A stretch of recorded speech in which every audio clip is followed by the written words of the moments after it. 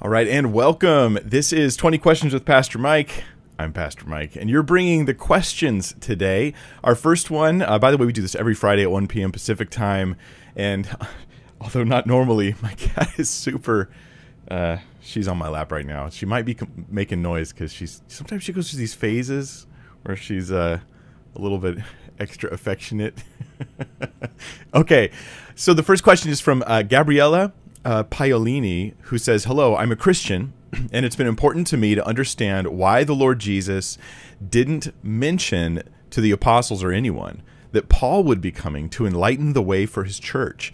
This question hasn't been addressed in any of the studies I've researched, nor by any of the pastors I listen to, but isn't this question a most serious matter since Paul wrote the majority of our New Testament?" So, little factoid for you, Gabriella. Luke wrote more than Paul as far as quantity goes. Paul wrote more letters, more individual letters, but Luke actually wrote more quantity-wise. And so that's kind of an interesting thing. Oh, I almost forgot our little question counter in the back over my shoulder there. So this is question number one. Now let's let's walk through this. First, let me mention this. This is a bit of guesswork, okay? So there isn't a clear answer from Scripture to your question. So what we're going to do is we're going to pull biblical principles out and biblical teachings out and use that as kind of like a grid, a skeleton, so to speak, upon which we can sort of try to fill out a potential answer. Sorry. Every once in a while my cat goes through these like stages where she's just like really affectionate for like 10 minutes or so. She's like super like, pet me, I need to be in your lap right now. And right now is one of those moments. Usually it doesn't happen during a stream. So if I push her down, she'll just scream. Okay, so first thing I want to do is say this. It's possible that Jesus did say something about Paul. We don't know that he didn't. Like, think about this for a second. Jesus said lots of things that were not recorded. This is what John says at the end of his gospel. There's all kinds of stuff Jesus said that was simply not recorded. Is it possible he said something about Paul the apostle? Yes. Is it possible he said something that prepared the other apostles for Paul? Yes. Now, he doesn't need to say that to us, right? Because we have affirmations in the New Testament that Paul is definitely an apostle, that Peter not only gave him the right hand of fellowship, we read about in Galatians 2, but that Peter even, this blows me away, Peter calls Paul's writings Scripture. If that's not the highest kind of endorsement you can possibly have, I don't know what is, Peter refers to people who read Paul's writings, and some of them twist it because there's things that are sometimes hard to understand in Paul's writings. Hello, that's true, of course. And some people do twist it. That's true as well. This is a perennial truth. But then he adds on this phrase, as they do also the rest of Scripture. In other words, Paul's writing is part of this category called Scripture. So that's a pretty big deal. In the book of Acts, they recognize that he is God's anointed person to go particularly to the Gentiles, to have a Gentile-focused ministry. So definitely the Holy Spirit revealed, at least progressively, to the apostles that Paul was to be one of the apostles, and particularly called to the Gentiles. This is something the Holy Spirit revealed. Acts talks about it. I think Acts 13 talks about it, and also Acts 15 and other various places. Galatians 2 and in, is it 1 Peter, I believe, where Peter mentions this. So they did accept Paul, but also let me say this. Let's suppose Jesus didn't. Hypothetically, Jesus never mentioned something about Paul. This is possibly because they weren't ready for it. One of the things that, and this is taken from the bones of Scripture here, because Jesus tells the disciples, there's many things I'd like to tell you about, but you're not ready for them yet. And so he tells them, the Holy Spirit is going to come and will guide them in all truth. So Jesus does say there's going to be stuff that he hasn't told them about yet that they will be told later through the Holy Spirit. So that is the thing that Jesus prepared them for, was for more information to come later. And in Acts, there's a theme, and this connects to Paul in a very special way. There's a theme in the book of Acts that is the issue of Jewish and Gentile division, and finally inclusion and connection in Christ. And so the question in the book of Acts that gets answered slowly over several chapters, I mean like 15 chapters worth, is, are the Gentiles really partakers of Jesus Christ, partakers of Messiah, without becoming Jews? And the answer to this question is yes, they are.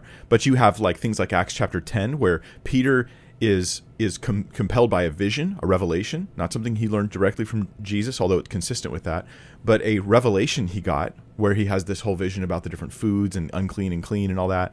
And then he goes to Cornelius, a Gentile, and he preaches the gospel. He watches the Holy Spirit come upon them and they speak in tongues. And Peter's like, I guess they can be saved just like us. And this is a revelation to Peter. Why? How does that connect to Paul? Because Paul is the apostle who carries the weight of that message forward for the Gentile church.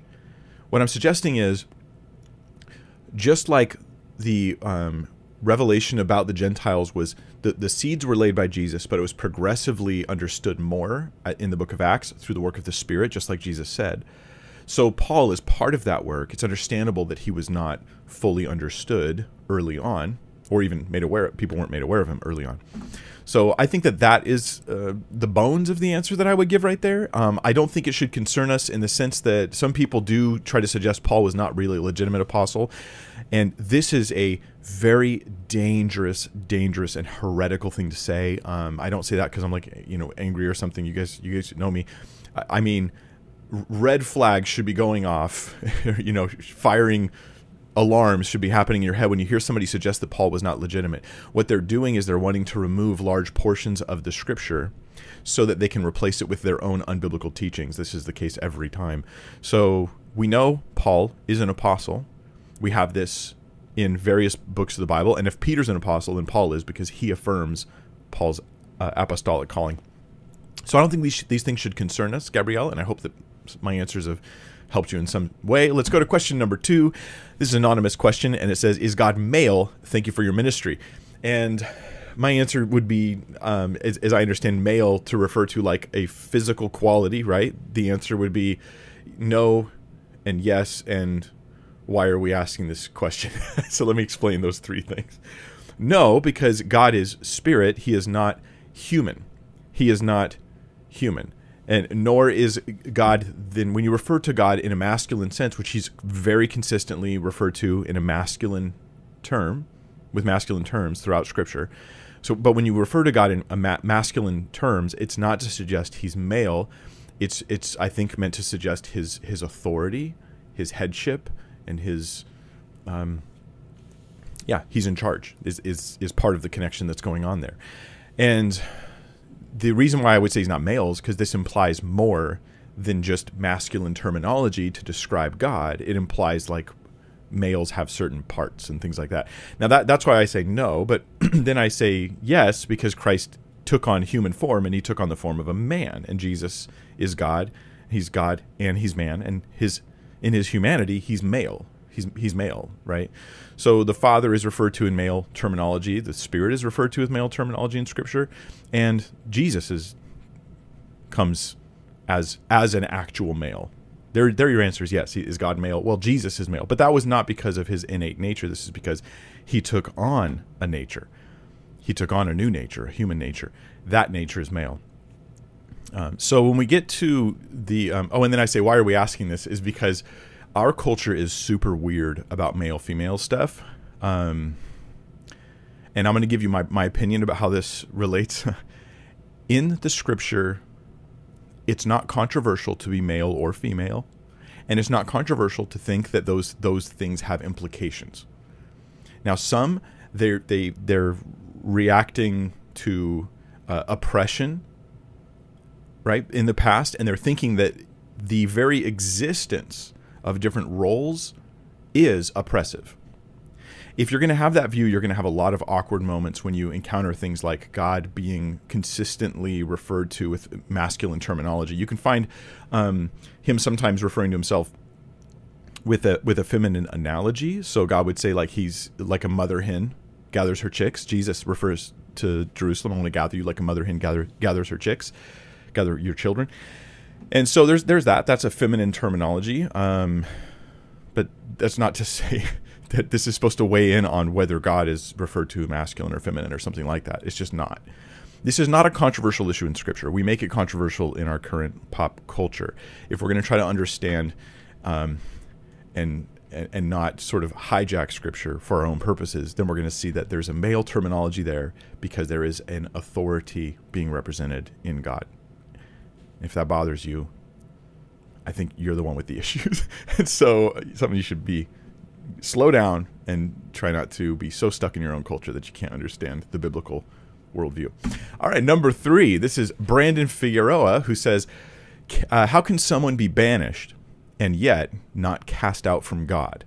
I'm referring to what the woman of Tekoa said in 2 Samuel 14:14. Is it only within that context, or can it be applied transcendentally?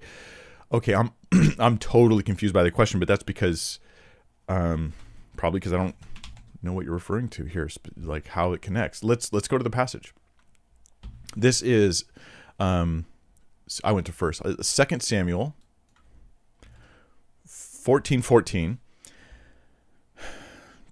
I'm going to back up a bit and get some context. Context is good. All right, we're going to back up a ways here.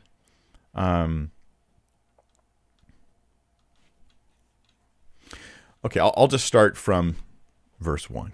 Now Joab, the son of Zeruiah, knew that the king's heart went out to Absalom. And Joab sent to Tekoa and brought from there a wise woman and said to her, pretend to be a mourner and put on mourning garments.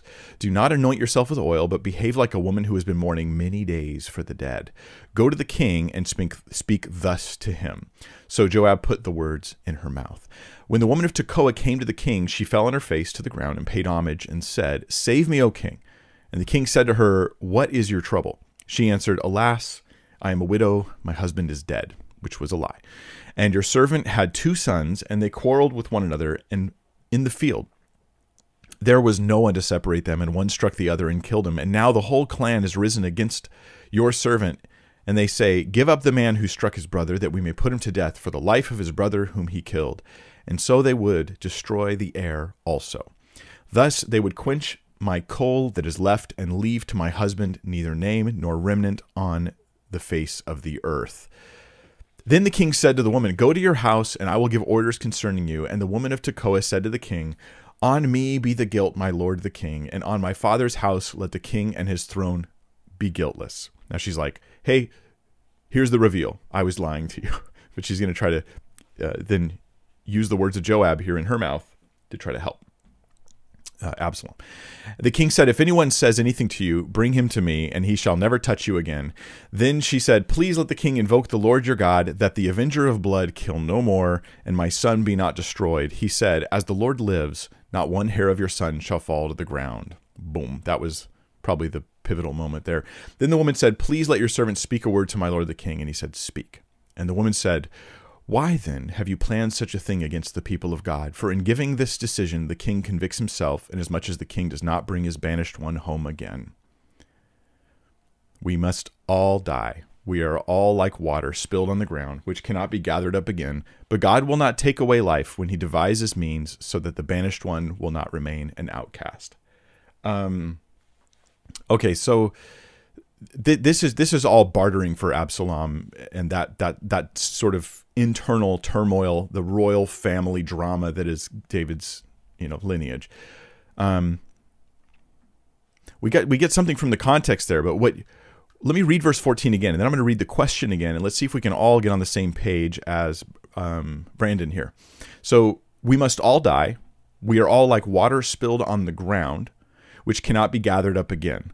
But God will not take away life, and he devises means so that the banished one will not remain an outcast. This seems to be God's preference, not that because God takes life, but seems to be, in my mind, a preference that God has to restore instead of judge. This is Old and New Testament. God would rather heal you than curse you. He would rather bring you in than cast you out.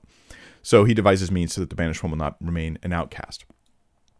Okay, so this is about like bringing Absalom back from being banished. Now let's read the question again from Brandon, and we'll see if this relates to the context or not. How can someone be banished and yet not cast out from God? I'm referring to what the woman of Tekoa said in 2 Samuel 14:14. Is it only within that context, or can it be applied transcendentally? Okay, so actually he said transcendently, not transcendentally. Just so y'all know. So the question is there like an allegorical application of these verses? Hey, here's a guy who's cast out, but hey, let's bring him back. And this is literally, he's been sort of banished or cast out, like you're rejected from the kingdom. The kingdom of Israel, can we relate this to salvation? Can there be someone who's cast out, like out of God's kingdom, right? But they're not actually cast out from God. I'm just going to say, Brandon, I think that we're trying to relate it. We're trying to draw an allegory too strongly that's probably not here. I just wouldn't go down this road. In my Bible study, I just wouldn't go down that road at all. Because what we're trying to do is operate with a category in our head that there's somebody who's outside of, I'm trying to read your terminology here again. They're banished, but not cast out from God. Banished would only be banished from God's kingdom in your analogy, in the allegorical interpretation of this, being banished from God's kingdom, as opposed to the nation of Israel, which is not, you don't have to be part of Israel to be, like nationally, to be considered part of God's ultimate kingdom in that sense. That's a hairy subject. What I would suggest is that we're just pushing too much of an allegorical thing here. We can get from this passage this idea that God has a preference, right? That even those who are currently out because of their sins might be restored. There's a preference there, but that's as far as I would draw that analogy or that allegorical reading. Actually, it's not even, my reading's not even allegorical, I don't think. I think I'm just saying, look, this is speaking of God's preference that people be brought back in. That's as far as I would go with it, and I'll move on to the next question. So sometimes this is what Bible study is, you guys. You read a passage, and if I'm right, Brandon, maybe you've got more to say on that, and that's fine. Maybe I'm missing something. But if I'm right, what happens a lot of times in Bible studies, you open a passage, you get an idea you really like, and you're like, oh, that's really beautiful, that's really cool, I like that. But the connection to the passage is a little bit weak. And you have to really ask yourself, how much am I willing to lock in my belief in my interpretation because I like it when the connection seems kind of weak? Now, I'm not saying that's what Brandon's doing because I have no idea what's going on in Brandon's mind. But I'm telling you what my experience is as a Bible teacher over and over and over again. Part of being a good Bible teacher is learning to cut off interpretations you like that are simply not well established in the passage, and refusing to use verses out of context for those things. That is a lesson that many never learn because it, quote, preaches well. All right, number 4, anonymous question says, I've been struggling with OCD vows recently. OCD vows. Such as, if I don't say this in prayer, I'm not saved. Many places online say, let it go. You can't make a vow out of fear. How can I look at this biblically? Oh man, I wish I understood better. I wish I could sit with you and ask you, more questions about what you mean here. By vows. If I don't say this in prayer, I'm not saved. Okay. Let me just talk about that for a moment. The idea that there's certain formulas you must, not can say in prayer, but that you must say in prayer out loud in order to be saved is, I think, not biblically supported. Let me talk about my own experience with salvation. When I first went, I was probably about 12 when I first got invited to church. Not that my family had never gone, but I don't really remember attending with my family. So when I did go, a friend invited me, and I won't get into the details of my family life because I care about my family. I don't want to say things that might embarrass people many years later. So I was very happy to get out of the house. Any reason to get out of the house, I was pretty happy with. And so I went to just get out of the house. I went to the church and to a youth group, Thursday night youth group over at Cypress Park Community Church in Cypress, the church doesn't exist anymore. Somebody else is in that building now. But I went there with a friend, and there I heard the gospel. I had conviction of my sin, and I remember an incredible sense of relief when I realized that Jesus had, because I was thinking I had to be good enough for heaven. I was going to earn my way. And then I had this incredible sense of relief when I realized that Jesus had paid for my sin, that his death meant that I could be forgiven. And that's what I remember. I never was led in prayer, to my knowledge. Years down the road, now my life changed. My life changed, and I experienced like closeness with God, like relationship with God, like God with me. And I'd felt so alone before, and now I felt that God was actually with me, and it was beautiful and life-changing thing, you know? So then I started going to church all alone without my family. And for years, just Thursday nights to youth ministry.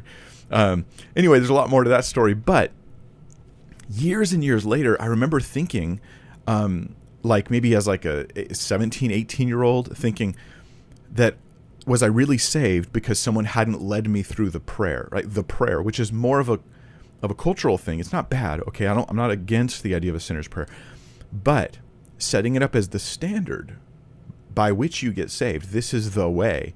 And so someone came and spoke at our church, and he was like, "Hey, you know, maybe you've never prayed the sinner's prayer, and you're like uncertain about this. I'm just going to lead you through it. Like you're not doubting what God has done for you. You just want to have that sense of peace." And I remember him leading us in a prayer. This was me as an immature Christian. And he's like, "Hey, let me just walk you through this." He led us in a prayer, and then I felt better because I had like checked the box. Now, even years later, as a more mature Christian, I realized two things. One, I was saved before that.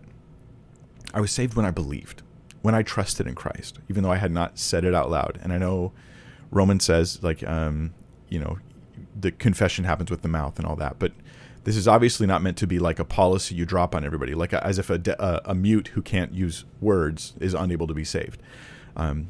That's just that there's a genuine confession is the idea. And the second thing I realized was this: Scripture does not generally have people being led through a sinner's prayer. There just is a response of the heart to the gospel message, a turning to God. And then the only public display, and this is key, the only public display is baptism. Baptism where you go and you publicly proclaim, this is the way in which you proclaim your faith and trust in Christ in public. So if you're looking for something to do, right, as a way of declaring your salvation, declaring your trust in Christ, get baptized if you haven't done that yet. But your salvation itself happens when your heart turns to Christ and trusts in Him.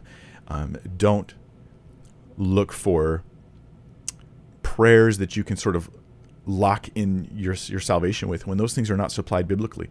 Because, and maybe this is the reason why, because a sinner's prayer, while it can be a beautiful, genuine thing, it can also be a totally fake thing, where someone's like, "Well, I prayed the prayer, so I'm saved," and then they go and live any way they want, and they haven't really had a heart that's turned to Christ. They just wanted something they could check a box to feel like they're saved. And I don't think Scripture gives us that. Although I'm not opposed to leading people in a sinner's prayer, I'm just opposed to thinking of it as that box-checking device. Number 5, this is Jonathan Beckham, who says, "Is the soul as an eternal entity more of a Greek philosophical idea or confirmed in Scripture? Do you have any biblical references for an eternal soul? Thank you for your ministry." Jonathan Beckham, this is a tough subject, like legitimately tough subject. Let me tell you, I'm of the persuasion, I believe that the eternality of the soul is true. But I've heard the pushback from those who hold to like the conditional immortality position, and they're not all heretical Jehovah's Witnesses. Some of them have arguments that I have not yet considered. And so while I am not persuaded by them, and what I have heard from them has not convinced me, I'm just aware that there's this sort of like empty spot in my research, right, where I haven't looked into that. So I tentatively hold to the idea of like, yes, like now here's my starting point, right, is I'm going to trust Scripture on this. There are a few things that we could look at, you know, like when I look at the Scriptures, it seems to indicate, if nothing else, at least that the soul outlives the body. So when the body dies, the soul doesn't die. So physicalism, I'm very much thinking that seems to be clearly not biblical. Look at Samuel being brought up after his death, being brought up in some spirit form to rebuke Saul. We read about that. We look at a number of other cases where there's something like that going on. Jesus' whole story about Lazarus and the rich man, even if you think that's a parable, you still have these, people who are existing beyond their death. So in other words, it's not just when they're resurrected that their souls come back and the soul dies with the body and ceases to exist. I don't think that that's the case. I think there's a lot of problems with that view. So I would push back on that. I've given you a couple examples. I could give you more. In Revelation, there are the souls under the altar that are crying out. They're desiring to have their bodies be. So in other words, what I'm suggesting is the soul lives beyond the body. The other more challenging question is eternal. Is it eternal? So I'm inclined to think yes. And my understanding of Scripture would say yes, but I haven't fully vetted that issue. So I'm at least open to hearing other views. So Jonathan, that's my brief thoughts on that. That deserves a very thorough study and a much longer teaching on my part someday in the future. Number 6, Kevin Smith. Do you think any of the people that died in the flood above the age of accountability may have been saved or will not go to hell? Okay, Kevin, this is... Man, this is hard for me. Okay, younger version of me would quickly answer this question. No, they all go to hell. Like, okay, you know probably, Kevin, that I believe there is such a thing as a we can call it an age of accountability, but I'm going to refer to it like as a degree of accountability. And there's a point at which someone has no accountability on account of they have no ability. You like that? But there's instead a another question you're asking, which is, okay, but what about those who were old enough to know better and they died in the flood? Okay, generally speaking, we can say the answer is no. Like, the Scripture is clear on this. Like, the thoughts of men's hearts are wicked all the time. Like, let's go to Genesis 6 and let's look at the description of the people of the time. Obviously, this is not talking about a 1-year-old, obviously.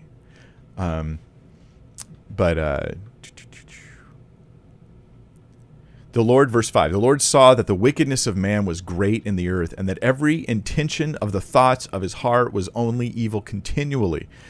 Now, this is the motive for bringing the flood. The wickedness of man is at such a degree, and it's so widespread. Okay, so then my like I said, my younger version of me would have just said, no, none of them were saved. They all fit this description of wickedness.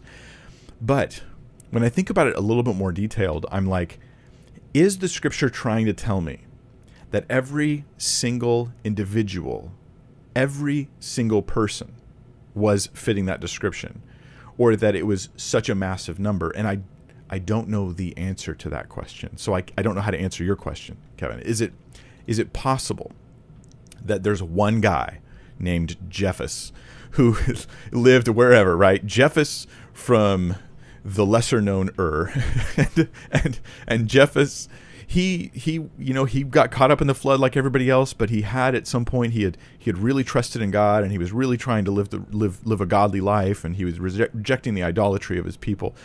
Is it possible? Well, I mean, I think it's at least possible, and then God would have brought him right into comforts and not punishment or anything like that. But on the pushback to this, let's work through it. The pushback to this would be, but wait, Mike, like, when God destroys Sodom and Gomorrah, he's like, he's going to make Lot come out first, right? And the ark fits this too. Noah, it seems as though Noah is the only one, because he's the only one who makes it to the ark to get saved. So there's a good point to make there. It may well be that the ark itself, having just Noah and his family, is commentary that there was nobody else righteous. There was nobody else who was not fitting that description, not even an individual. God brought 2 by 2 all these animals to the ark. Wouldn't he have brought Jephus, over to the ark too? And that seems like a pretty good argument. So I would lean towards the answer being no. None of them were saved beyond the age of accountability. But I would also just recognize that trying to extrapolate general statements about the world to every single individual is just a difficult task. Number 7, Kevin Lionel says, you said people who've never heard of Jesus need to respond to natural revelation to be saved. Can you give an example of how a woman growing up in Saudi Arabia would respond to natural revelation? So I've heard stories about this sort of thing before, so I'll give you an example. Excuse me. So, a woman growing up in Saudi Arabia. Let me tell you guys a story, a true story. This is about a guy that called up my church while I was still on staff on the church and not doing this full time. And he wanted to talk about Jesus. And he lived in, let me just say, I don't want to give too many details about him because you'll understand in a minute. He lived in another country that was across the Atlantic. And the situation is this: he wanted to call and talk to someone about Jesus. And you're like, why did he call an obscure, well, a not that big of a church in Bellflower, California? And the reason is because he lived in a very Muslim community within this country. And he had been raised, and everybody's pretty dogmatically Islamic in his community and in his family. And he started getting interested in Jesus. So you say Saudi Arabia. Saudi Arabia is going to be a Muslim country that has access to the Quran, that has information about Jesus, although not a lot.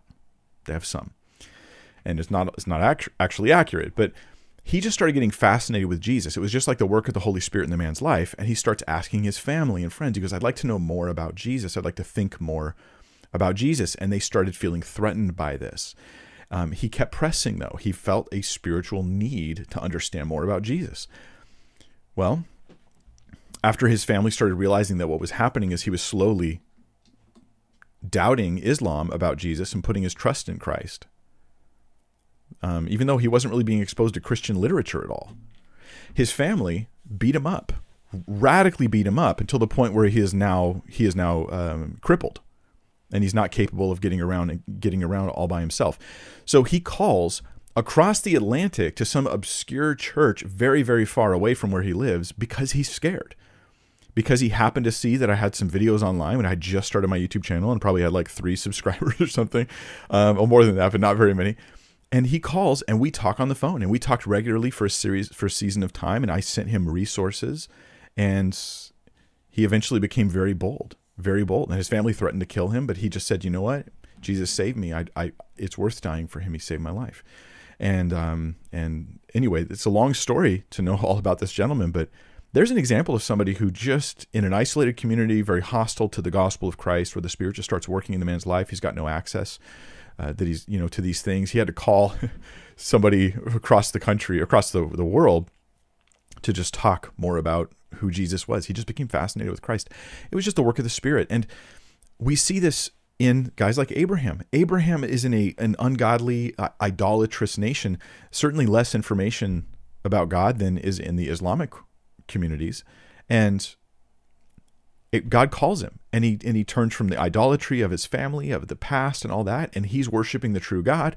We see God is at work in people's lives. We even see in the flood that the Spirit was striving with man, and God says, my Spirit will not strive with man forever, because God is actively working. So, I mean, Christian missionaries and Bibles and tracts and things like that, they go out and they do carry the message of the truth of salvation. But to think that this is the only way that God communicates to people, it is the authoritative way, it is the most reliable way, but to think it's the only way would be to not pay attention to the things we read in these very pages. And so yeah, I mean, in a sense, I could answer your question a little bit by saying, hey, Kevin, God is at work in people's lives, and the Bible affirms this with saying that creation declares the glory of God, and that conscience tells us that we've sinned, so that we all stand in a knowledgeable place of guilt before him. That gives us something to react to, and that if we seek the Lord, we'll find him. So if the person's responding to that, then I'm trusting that God's going to reach out to them as well. It may not be simplistic in the way it actually plays out, but it seems to me that it'll happen. There's a few thoughts on that, Kevin. I obviously am just a man, right? You're just asking my opinions on these things.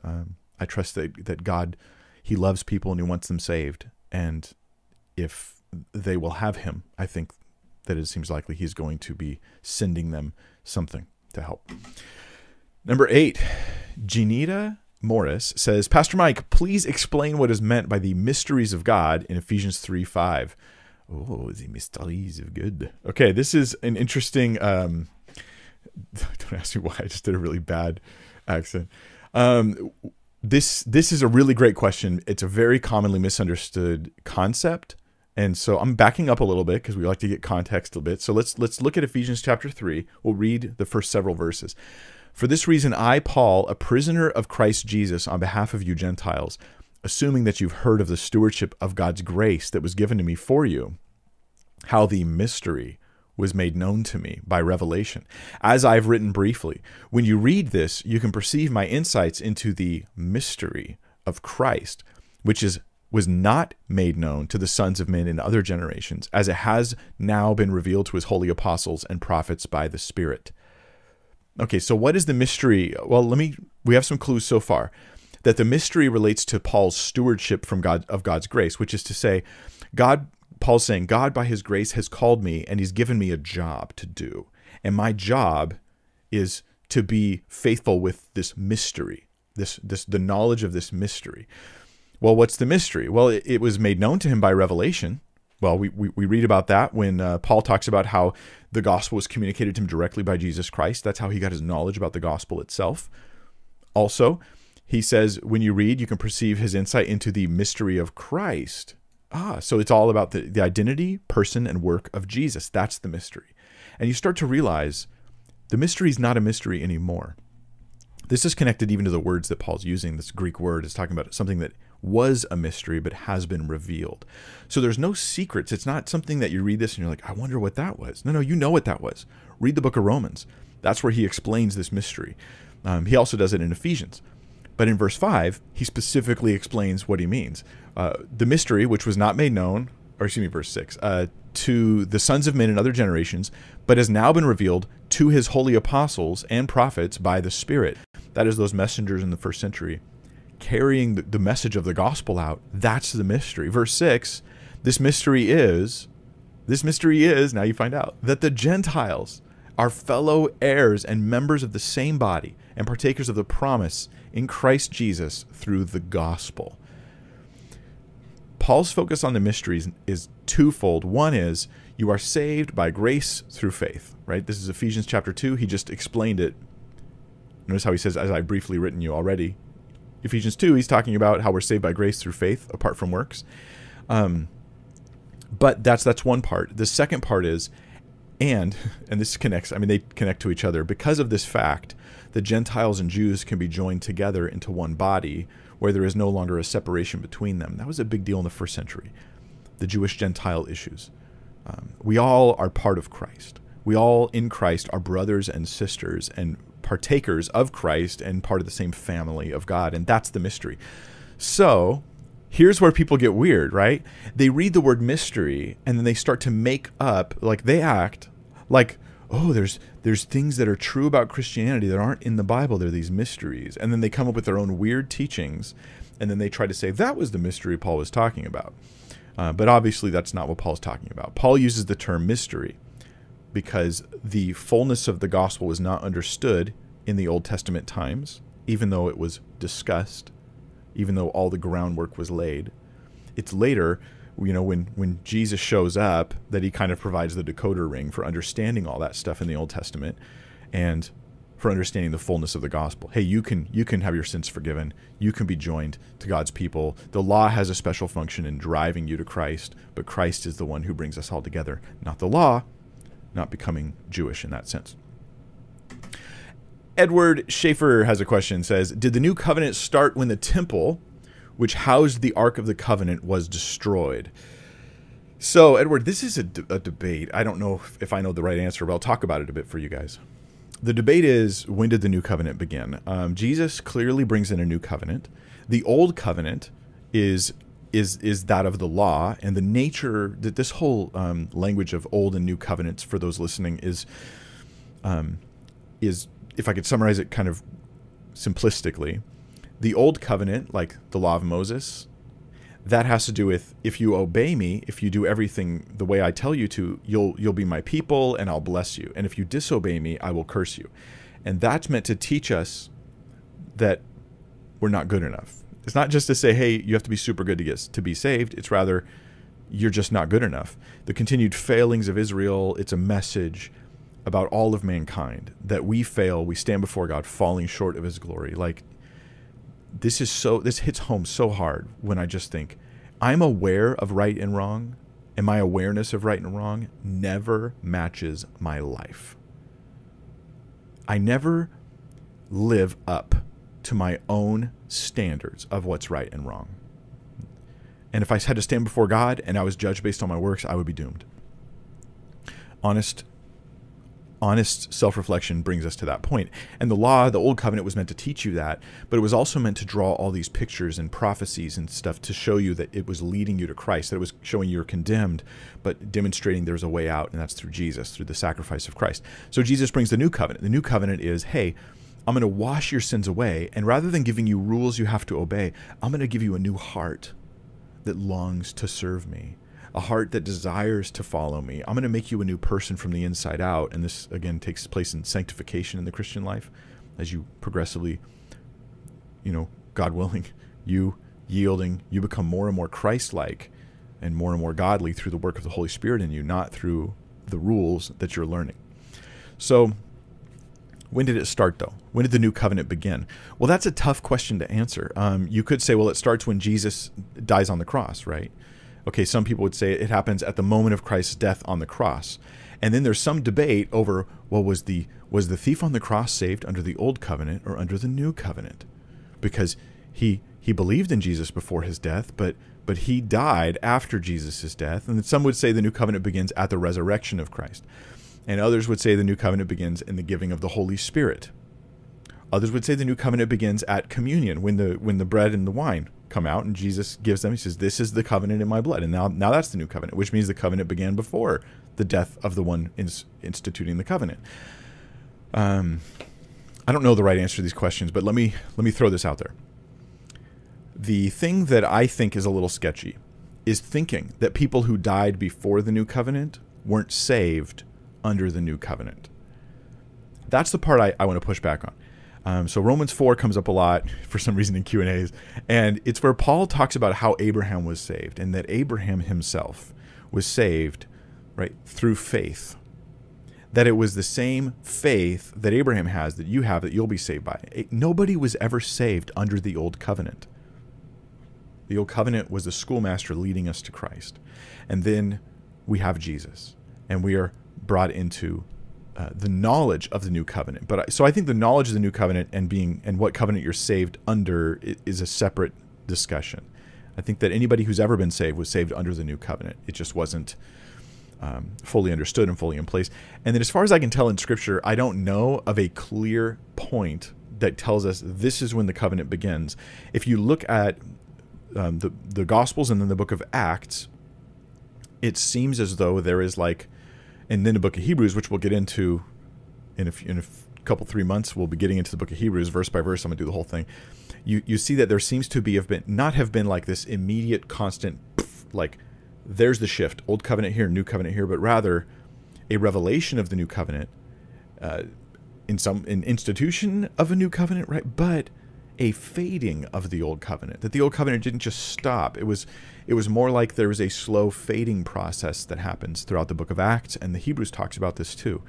So that the Jews who obeyed the law and were under the law, they still lived according to the law in the book of Acts. Even guys like Peter, for the most part, they did.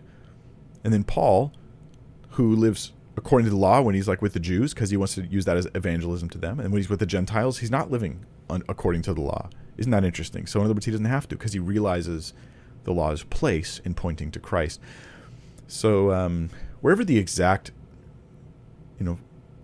switch is flipped on the new covenant, whether you put it at the death of Christ, the communion, the resurrection of Christ, the giving of the Spirit, it's all pretty close to the same spot. But that doesn't mean anybody was saved outside the new covenant. All of us are saved through the new covenant, even if we weren't yet aware of it, weren't yet fully cognizant. And then the old covenant seems to fade slowly in the book of Acts and in the book of Hebrews. And then with the destruction of the temple, that was sped up quite a bit as well. If a Jew today was like, Mike, I'm a Jew and I follow Jesus. I follow my Yeshua, my Messiah. But I also observe all of the, as many of the commands as I can. I wouldn't have a problem with that as long as they knew it wasn't salvific. So it's complicated. All right, number 10. Fox.dude says, you've said miracles in other religions are false signs from Satan. Why would other religions have reason to think these signs are from Satan? Couldn't a Muslim say the same thing to a Christian? Yeah. Okay, so Fox.dude. Let me think through this a little bit here with you. So miracles in other religions are false signs from Satan. I mean, that doesn't sound like the way I would word things, but I would generally agree with at least the principle that if supernatural activity takes place in a false religion, there's a good chance you should conclude that that is not from God, but from some other supernatural source, which could be Satan, his kingdom, that sort of thing. That makes sense. But notice my preface, how I get there. If it takes place in a false religion, then I conclude it's not from God, it's from Satan. That's the reason. So I'm not saying your supernatural signs are from Satan, therefore your religion is false. No, I'm saying your religion's false, therefore the supernatural signs that you claim are coming alongside of it are either not real or they're satanic signs, because I do think Satan has some degree of power there, though it doesn't match God. So then, in response to that, you say, why would other religions have reason to think these signs are from Satan? That's a good question. Let me come back to that one. Couldn't a Muslim say the same thing to a Christian? A Muslim could say the same thing. They could say, Mike, your religion's false, therefore your supernatural signs are from Satan. But here's where it gets complicated. First off, they would have to first establish the falseness of the religion to then conclude that the signs are false. Okay, right? So we're skipping the important part of whether the religion's true or not. I'm not like, you have miracles, therefore you're false. Like, that's not what I'm saying. But also, we have problems that come down to simply saying, like, yeah, okay, let's pretend you're in the scenario where a Muslim says to a Christian, the supernatural signs in Christianity are false, therefore Christianity, therefore it's satanic. The problem here is that Islam tries to borrow Christianity to establish its grounding, its groundwork, the foundations for Islam, because they believe that Jesus really is a prophet. And so when somebody in the name of Jesus is following Jesus, is proclaiming Jesus, when they're proclaiming the resurrection of Christ, the apostles, Islam's in a confusing moment, because in some places Islam says in the Quran, right, that the Bible is from God, the New Testament as well. It says that Jesus is a prophet, but then it denies that Jesus is God's son, and then it also demonizes anyone who says that Jesus has risen, was even crucified, two key things in the Bible, in the New Testament. So you see that Islam has an internal contradiction that's going on. It's like, we want to build on a foundation that we're gonna shoot out from under ourselves. So that's a little confusing and hard to deal with the Islam example. Basically, though, what I would do if I was encountering someone who's like, look, Mike, in a more charitable way, say, hey, I've seen supernatural things happen in this religious group that I've been part of. I would want to then build a case for why I think those supernatural things were from Satan. I'm going to try to go back to the root of, but your religion is false for these reasons, because Christianity is true for these reasons, and therefore you can conclude that these signs are false signs. Do you see the difference? We're just skipping the whole stage of demonstrating what's true as a way of deciding whether that sign is legit or not. Anyway, your other question that you had embedded in here was, why would other religions have reason to think these signs are from Satan? I believe in the work of the Holy Spirit in a person's life, so I do think that there is like this consciousness, awareness type thing that goes on with people that it would be hard to put your finger on. But that would be a hope of mine, is that they would see things happening and be like, and some people have come out and they're like, man, I knew it was wrong all the time. Others, they've come out and they've been like, I was totally deceived. So we pray for them. God, open their eyes. Show them that these things are not from you. Show them the truth of Christ. It's a spiritual, supernatural thing that's going on there. So Fox.Dude, the important thing I want you to know is this. I do not start with this presumption, those signs are from Satan, to get to the conclusion, therefore your religion is false. That's not my logic process there.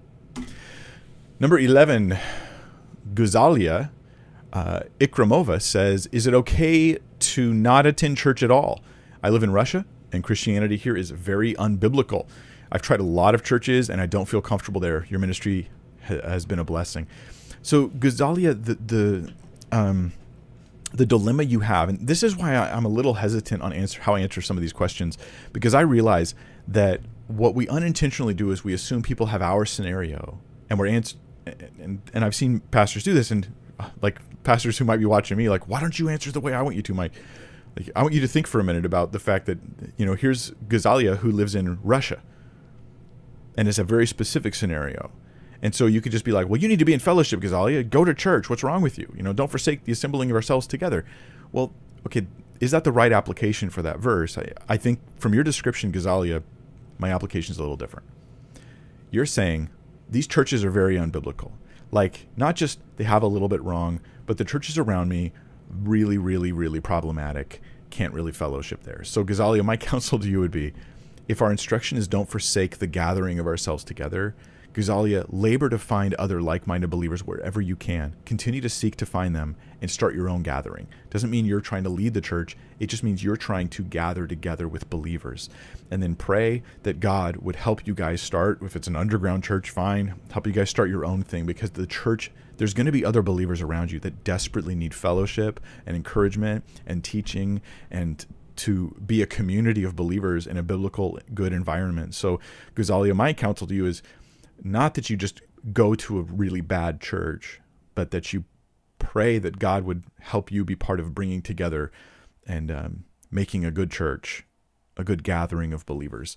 That would be my advice to you. God guide you and bless you in it, and turn you and other believers around you into magnets for each other, so you can find one another.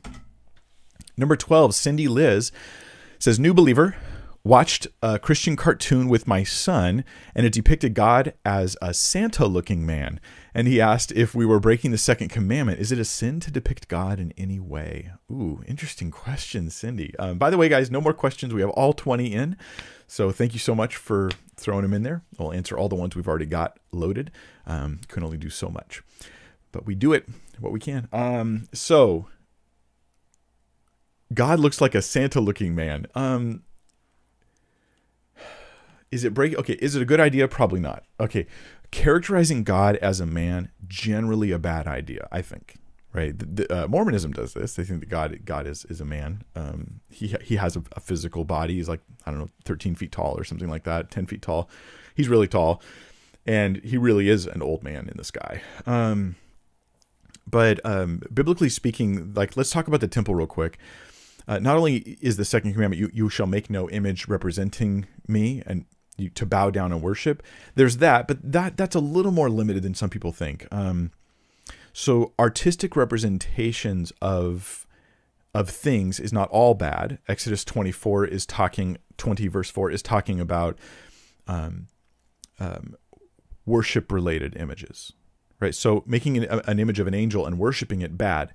But in the same temple, there's two images of angels made out of gold on the mercy seat in the Holy of Holies, there with their wings outstretched and a space between them to represent the presence of God. So this is interesting, but the thing is the Jews never worshipped those angels. Those angels were never the objects of worship of any kind. So that's really important. So it's not that we can't do artwork or even artwork that represents heavenly things, because we see that in the temple. Read the description of the temple in detail. There's lots of stuff in there. But when it came to God, even in the temple, there is no image. There's no likeness that's made there. And one of the reasons for this is, it seems to me, because God doesn't want us to be confused about his identity. He's not part of creation, and he's not like creation. He's so transcendently bigger, better, and more than all of this finite stuff that using something to represent him, like an old man, is a false representation of God. God is better than that. God is more than that.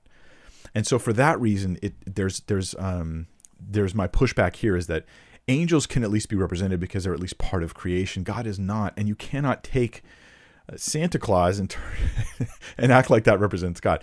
So I think it's a bad idea to do that. It's one thing to describe God coming in some sort of theophany, but it's something else to just give God as though this is his form, right?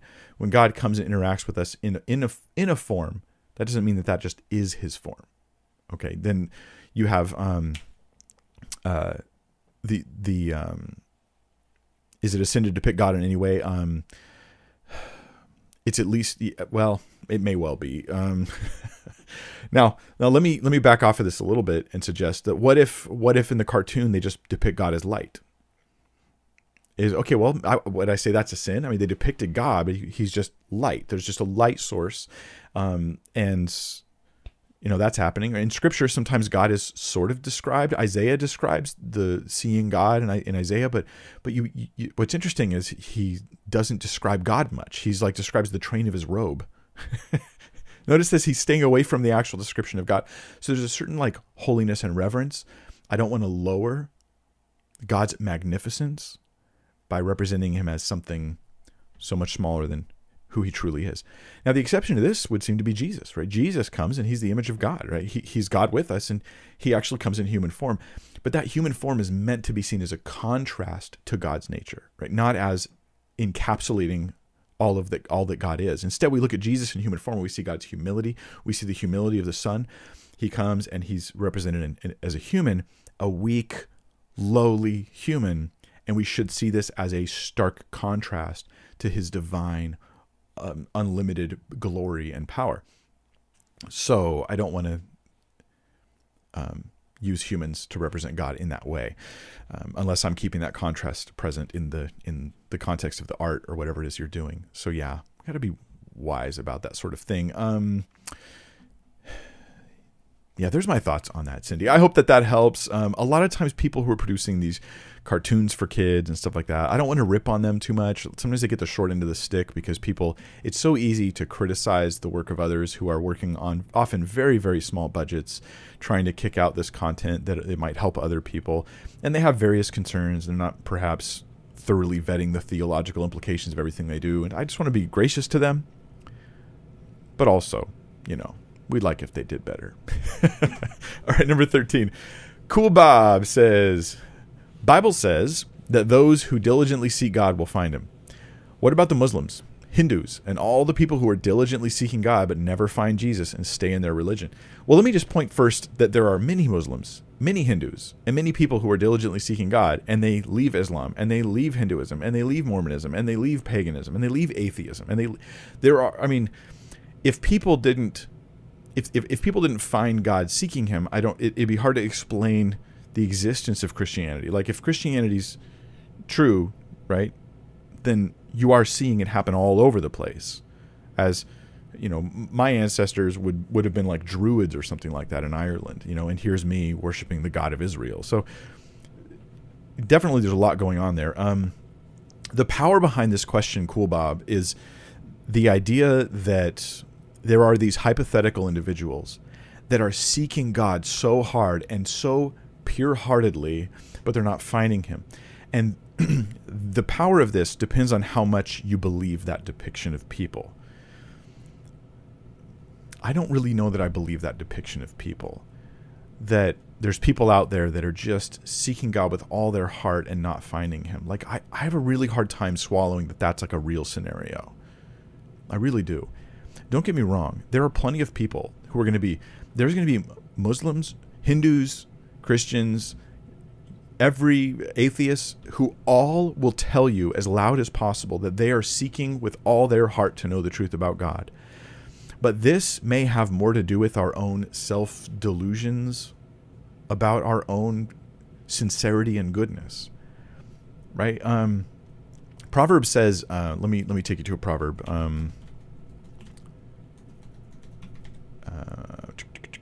Proverbs 20 verse 6. That's the verse I want to find for you here.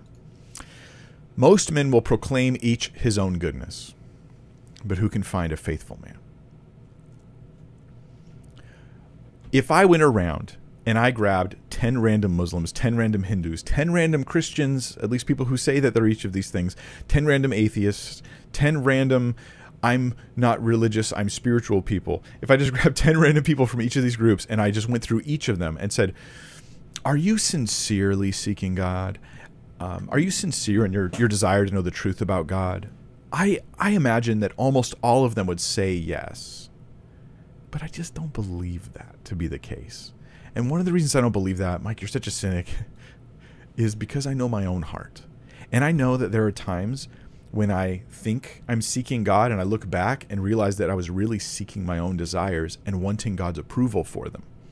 And I didn't at the time recognize that was what I was doing, because we inevitably think we're the good guy in our story. Right? We have, you guys, I'm going to share something with you that I'm just going to say is my opinion. and it could be incorrect, but it's something I've noticed with the massive exposure we have to movies and TV shows nowadays that obviously other generations never had. And I'm going to call this the problem of the protagonist perspective. Let me just make up a name for something so it sounds more official. The problem of the protagonist perspective, and this may relate to Cool Bob's question. When you're watching shows, you find yourself magnetically drawn towards rooting for whoever the perspective of the show is being represented by.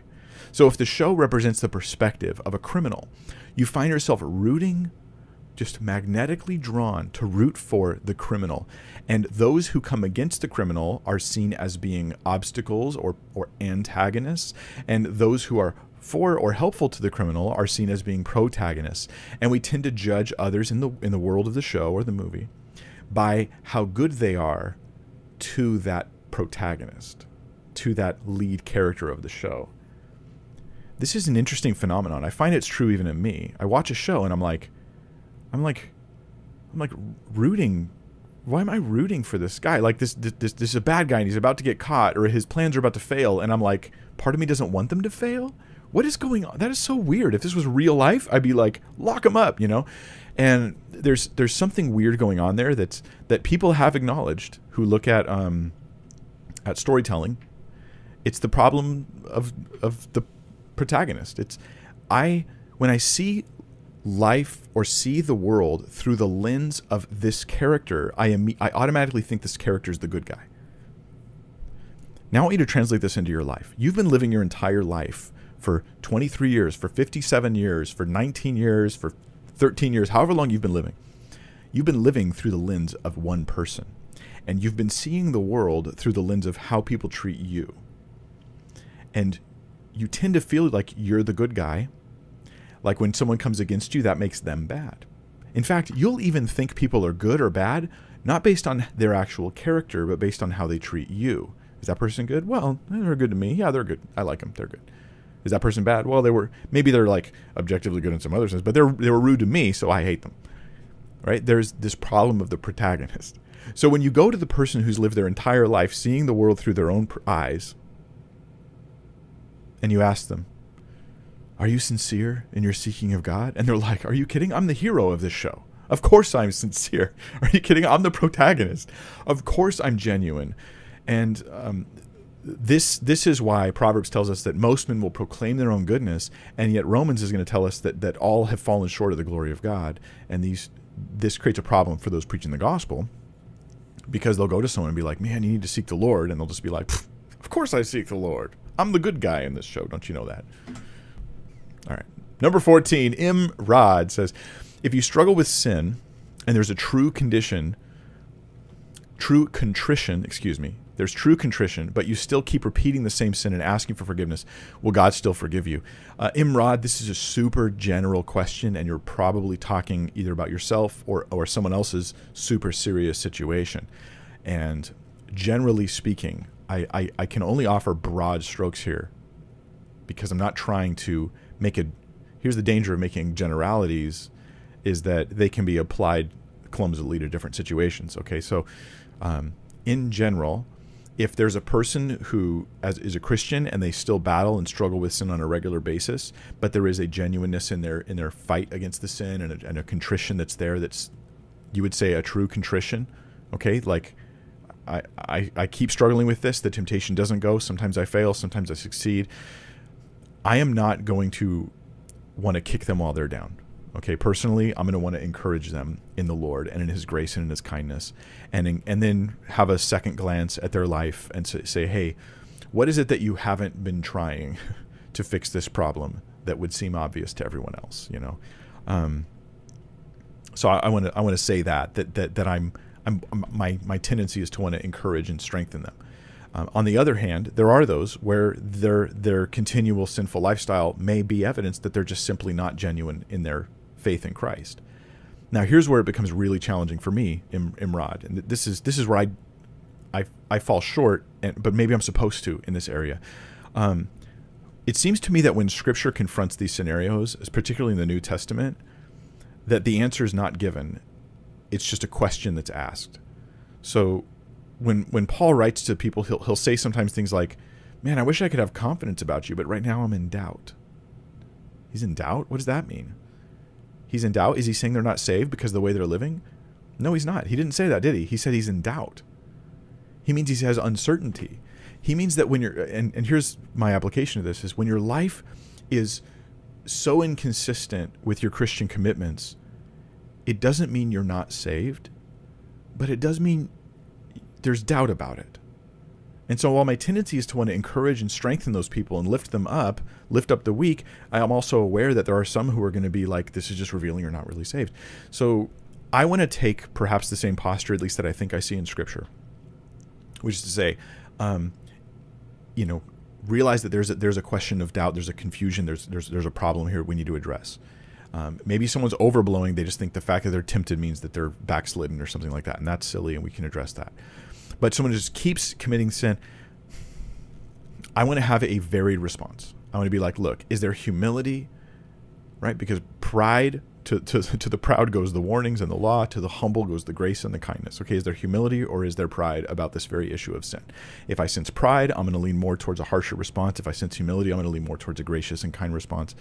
And ultimately, a super general answer to your question may not suit all those situations. I hope that helps you guys. I'm sorry if I'm making things harder for you. I'm just trying to be as real as possible. Number 15, Laura Clark says, I recently converted to Christianity. Our church does baptisms, which is great, by the way, Laura. Thank God for that. Our church does baptisms once a year, but my husband has COVID and can't attend. I want him to be there, but I also want to get baptized ASAP. What should I do? Can you stream it on a phone so he can watch?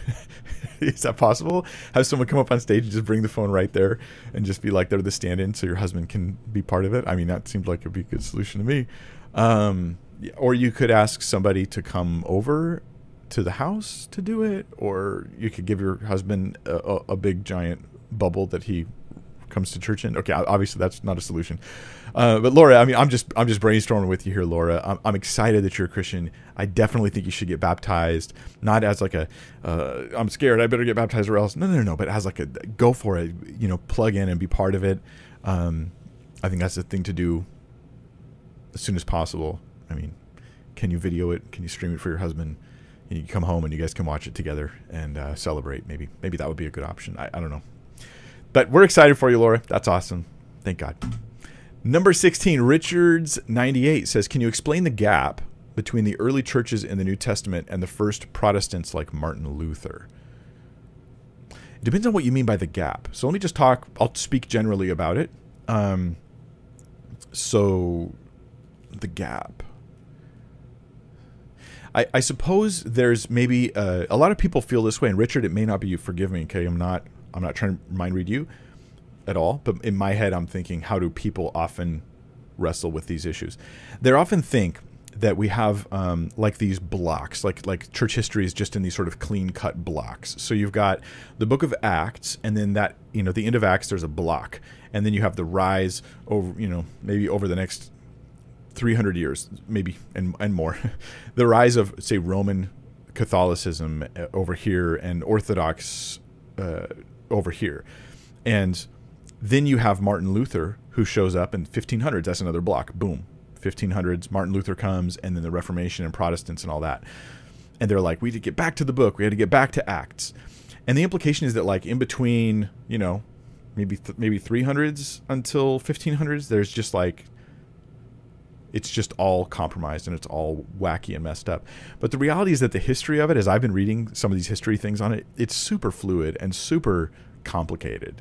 It just isn't simplistic at all. It's hard to even define a date when you could say Roman Catholicism officially, this is when it begins, because it's just so flowing and slow and incremental in many places and ways. So that being said, the gap can also be perhaps exaggerated, because we would think, okay, Mike, you have a Protestant church, your church is Protestant. You guys have like a worship time, and then you have like a Bible study, and then you have like, maybe you have like a new believers class right now, right? And like, and we start to think that some of these things that are like just our structure, that is what we're saying was happening in the book of Acts and in the earliest churches. That's not what we're saying. The Protestant Reformation is more about, here's how I view it. In the book of Acts, you have the church in its infancy, and while it still goes through chaos sometimes, and there still is going to be like heresies that are cropping up, that a lot of the New Testament's written to refute those things and deal with that stuff. So it's not like it's just pure, but what you have is the least amount of extra biblical tradition in the book of Acts and in the first century, the least amount of extra biblical traditions. Now, as time goes by, any organizational group tends to take on more and more of man's traditions. Some of those are good, some of those are bad, and some of those are innocuous. The Protestant Reformation started in a time where there was an awful lot of those traditions that had accrued over time. Some of them good, some of them bad, and some of them innocuous. And what they did was they said, hey, what would happen if we tried to divest ourselves of as much of these extra biblical traditions as possible and get to as close to a biblical stance as possible? They weren't the only people to ever do it, but they were very successful at starting a giant movement while doing it. And so when you look at it like that, you go, okay, so there's in our church history, there's a number of people who reject this or reject that. I mean, there were councils in the Catholic Church to reject the massive authority that the Pope was gaining at the time. And then later they said, well, that council didn't count. so like this stuff had been going on for a long time. It's not as blocky as we sometimes think. I don't know if that helps. Yeah. So now my response as a guy who would consider himself Protestant would be, I'm not trying to get us back to Martin Luther, but I agree with Martin Luther that we should get back to the text of Scripture. And so by pointing our arrow back to the Bible and back to the first century and back to the New Testament documents, we have the best chance of shedding ourselves of unbiblical things that might be harmful. And I think that that's a smart thing to do. Number 17, Trevor Doran says, why does the Lord call Gideon a mighty man of valor when he had many wives? Was this always a sin? I'm confused about this, honestly. You know what? Off the top of my head, I'm not remembering if Gideon had many wives at that time. So Judges 6:11. Now the angel of the Lord came and sat under the terebinth tree, which was in Ophrah, which belonged to Joash the Abiezrite, while his son Gideon threshed wheat in the winepress in order to hide it from the Midianites. And the angel of the Lord appeared to him and said to him, "The Lord is with you, you mighty man of valor." So at this point in Gideon's life, I don't know if he's married at that point in time. I guess, I mean, he's living in his father's house. What he does reflects on his father. He destroys his father's idols. I don't know if he was married at that time. Later on, he definitely got married. And here's the arc that a lot of the judges follow. And this may help you as you study the book of Judges, Trevor. So in the book of Judges, a lot of the judges follow the same arc. It's like they're like a nobody. God uses them mightily, and then they fail. Like they tend to end on a bad note, and the whole book of Judges ends on a bad note. That actually follows the arc of Judges. Well, actually, it's lots of arcs. It's like they're really bad, they're doing lousy, then they get better, then they get worse, and they get better, then they get worse, and God delivers them, and they get worse and worse and worse. But if you zoom out, the book of Judges looks more like this. Like, here's the beginning. God brought them in, but they sinned, so they fell into stuff, and they got better, and they got worse, and they got better, and you notice it's actually they're getting worser. and worsiest at the end until it's just a bunch of Worcestershire sauce. Cheesy jokes all day long. So the point here is, don't let it surprise you that these judges fail, and that as you progress through the book of Judges, they fail more and more frequently, and there's less good and more bad to say about them, because that's kind of a theme of the book of Judges. Judges is like a bad news report. It's like spotlighting. Look at this. It shows God's faithfulness, Israel's unfaithfulness. It's a good case for the sin of mankind. Now back to the mighty man of valor stuff. So as far as this, before I get to that, as far as Gideon's arc goes, Gideon has a lot of these, he's actually kind of weak and timid, right? He has a lot of these like really wonderful high moments. And then the latter part of his life is all bad news. All of it's bad. And I would include lots of women that he gets with the fame he now has as being a deliverer for Israel.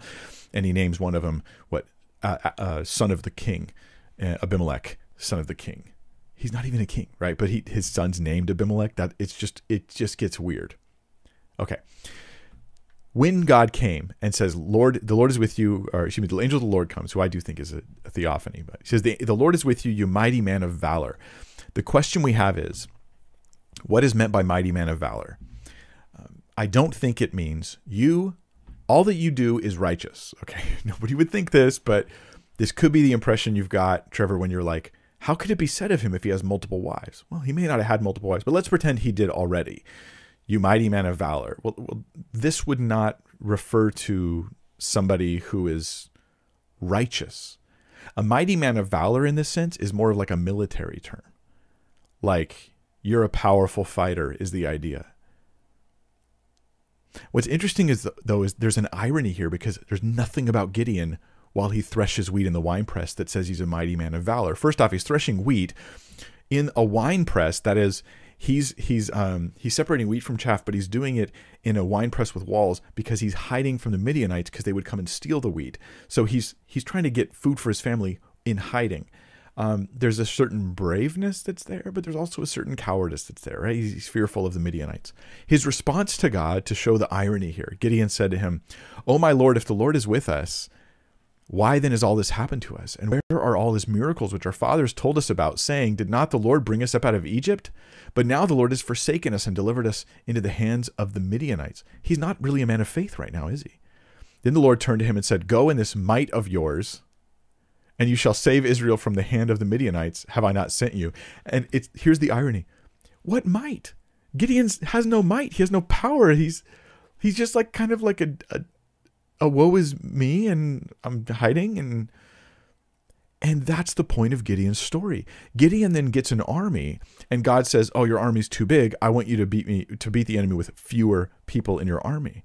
And so God's like using Gideon to show his might amongst the weakest of God's people. So I think it's an ironic statement. "Oh, mighty man of valor" is about what God's going to do with Gideon, although it's not because of Gideon, it's all because of God's power. So it's not a statement about Gideon so much as about God and his ability to work through anybody to accomplish deliverance. That's how I would take it. Number 18, Daniel Lazen says, "If God knits us in our mother's womb, where did we get our sin nature?"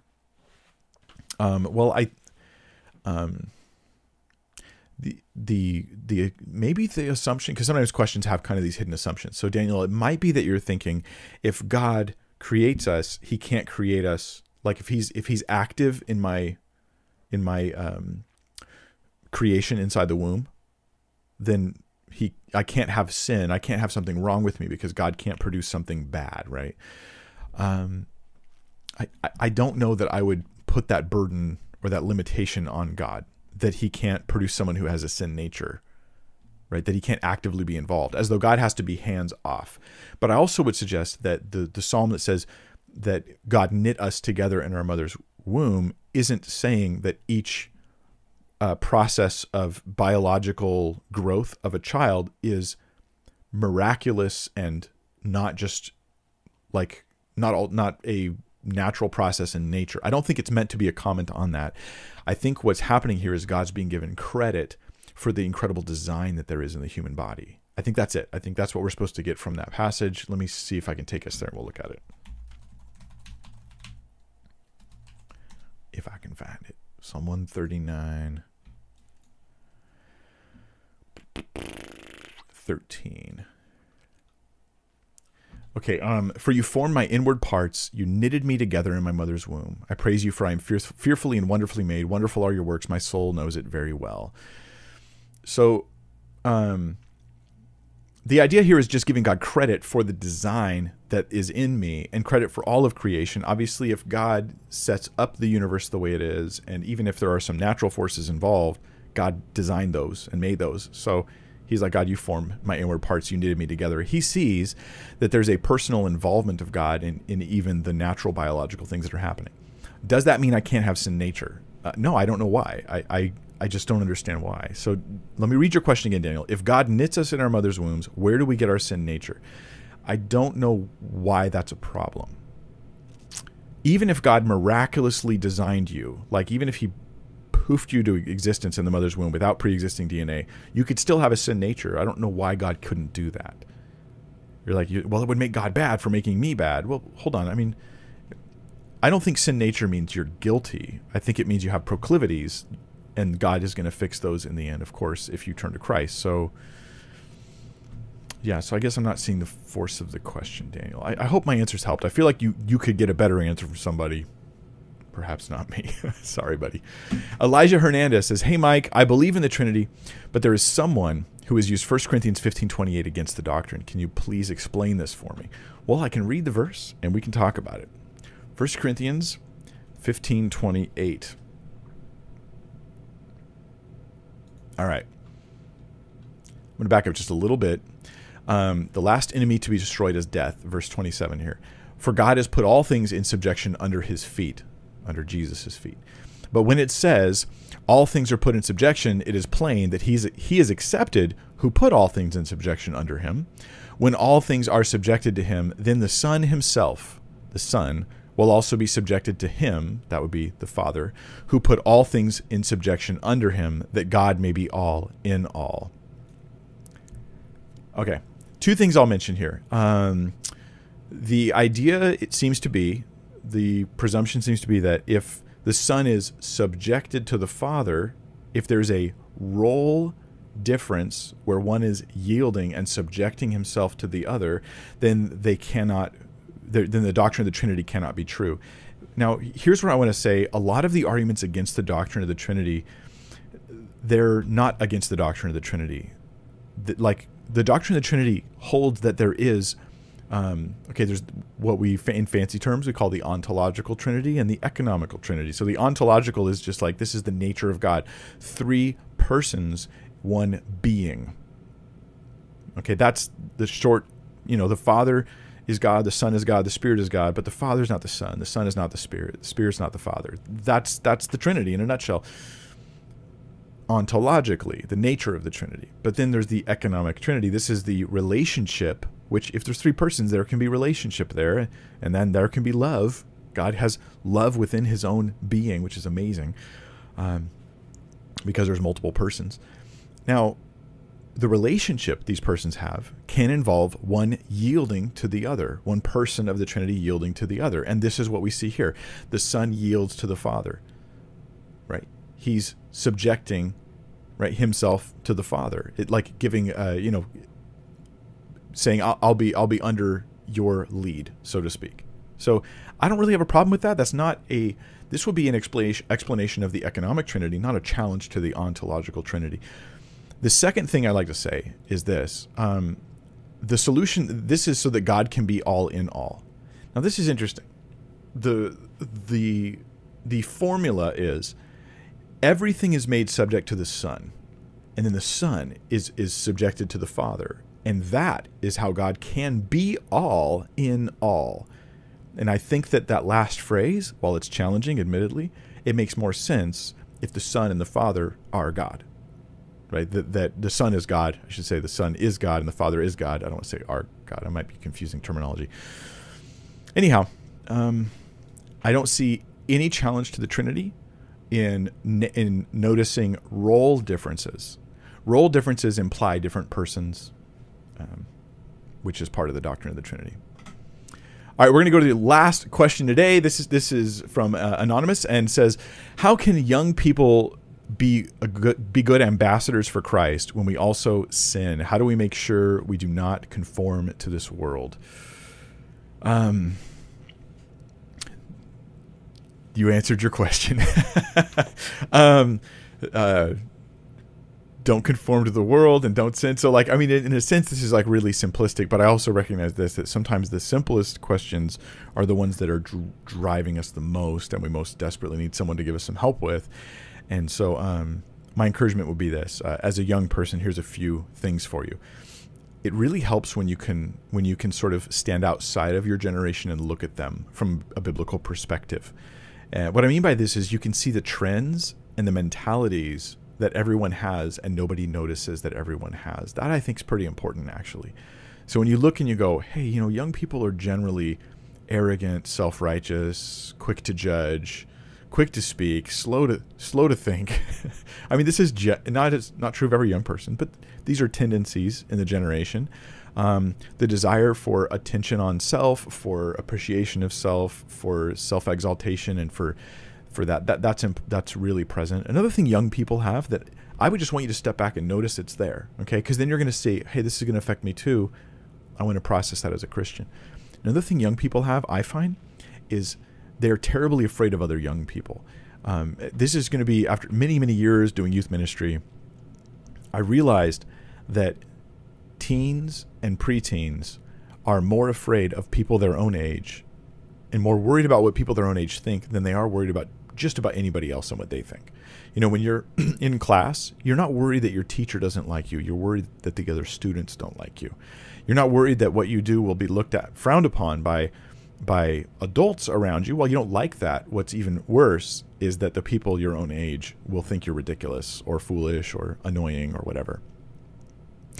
If you can stand outside your generation and see that these are perennial problems amongst youth, pretty much every generation, then you can start to try to have a biblical mindset on those things. And so one of the things I would encourage you to do is to say, my identity, I don't get my satisfaction for who I am. I don't get my approval, and I don't get my sense of self-worth from the people around me, particularly from the teens around me. Why on earth am I looking at them for affirmation? I'm going to get my affirmation from God.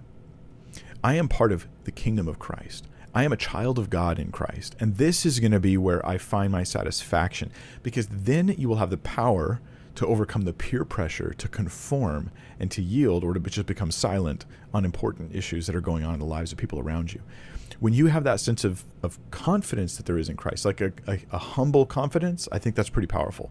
And it will enable you to deal with some of the stuff you see going on around you. Consider reading the book of Daniel and how Daniel and his compadres, Shadrach, Meshach, and Abednego, they were dragged from their Jewish context into this Babylonian context. And there they were systematically educated to be more like the Babylonians, but they refused it. And this is what's really interesting, is they're a case study for someone who has like a godly culture, at least what should have been a godly culture that they come from, and they're brought into an ungodly culture, and they're surrounded by peers who are generally ungodly and think they're weird because they're trying to live godly. But they held their ground, and they decided they would not defile themselves with the king's delicacies and things like that. And because of that, God was able to use them. So I think that being able to not hate your culture around you, not hate the other students around you, but to be able to look at them and say, hey, I don't get my sense of self-worth from these guys. I don't need them to approve of me. I am not doing what I'm doing for them primarily. I'm doing it for the Lord primarily. And I'd like to have an impact in their lives as well. I think that that's good. If you can remove normal teenage insecurities from the equation, and this is not meant to look normal, totally normal. Most humans have a relatively high amount of insecurities about things. I've realized this even about myself. I just go, that's insecurity. I'm just not going to let that influence my thinking here. I'm just going to push it aside and do the right thing regardless. So normal teenage insecurities, look to other teens to make them feel better about themselves. This causes them to conform to this world in a lot of weird ways. Godly Christian teens will look to the Word of God, look to godly Christian leaders, these people to help them to sense their direction in life, their purpose in life, and find their satisfaction in Christ. And then they can be separate from the world and not so influenced to jump off the bridge, so to speak. All right, well, that's my thoughts. I hope that some of those things are helpful for you. And man, read Scripture. Just read Scripture, listen to Scripture, soak in the Word of God. Thank you guys for joining me. This has been episode 46 of the 20 questions that we do every Friday at 1 p.m. Pacific time. That is whatever time it is in California. And this Monday, I have coming up for you guys the final teaching in the Mark series, over 2 years in the Gospel of Mark, at least because of delays from COVID stuff. And we are now finishing it. This is going to be the last study in the series. I am looking forward to it. It's nice to be able to say, wow, that was done, and look back at the work, the bunch of work that was there, and it's just there for hopefully to bless people. Exciting for me, and I hope it's a blessing to you. I intend to continue just creating massive amounts of heavily researched content that it might just be a blessing and be accessible for free for everyone. And hopefully it nurtures you, draws you closer to Christ, not just in your knowledge, but in your life. Thank you all so much. Thank you to the mods for being there. Thank you. Just looking for the buttons over here to stop everything. There's no more cat. She left. She got her cuddles in. She's gone. I think that's it.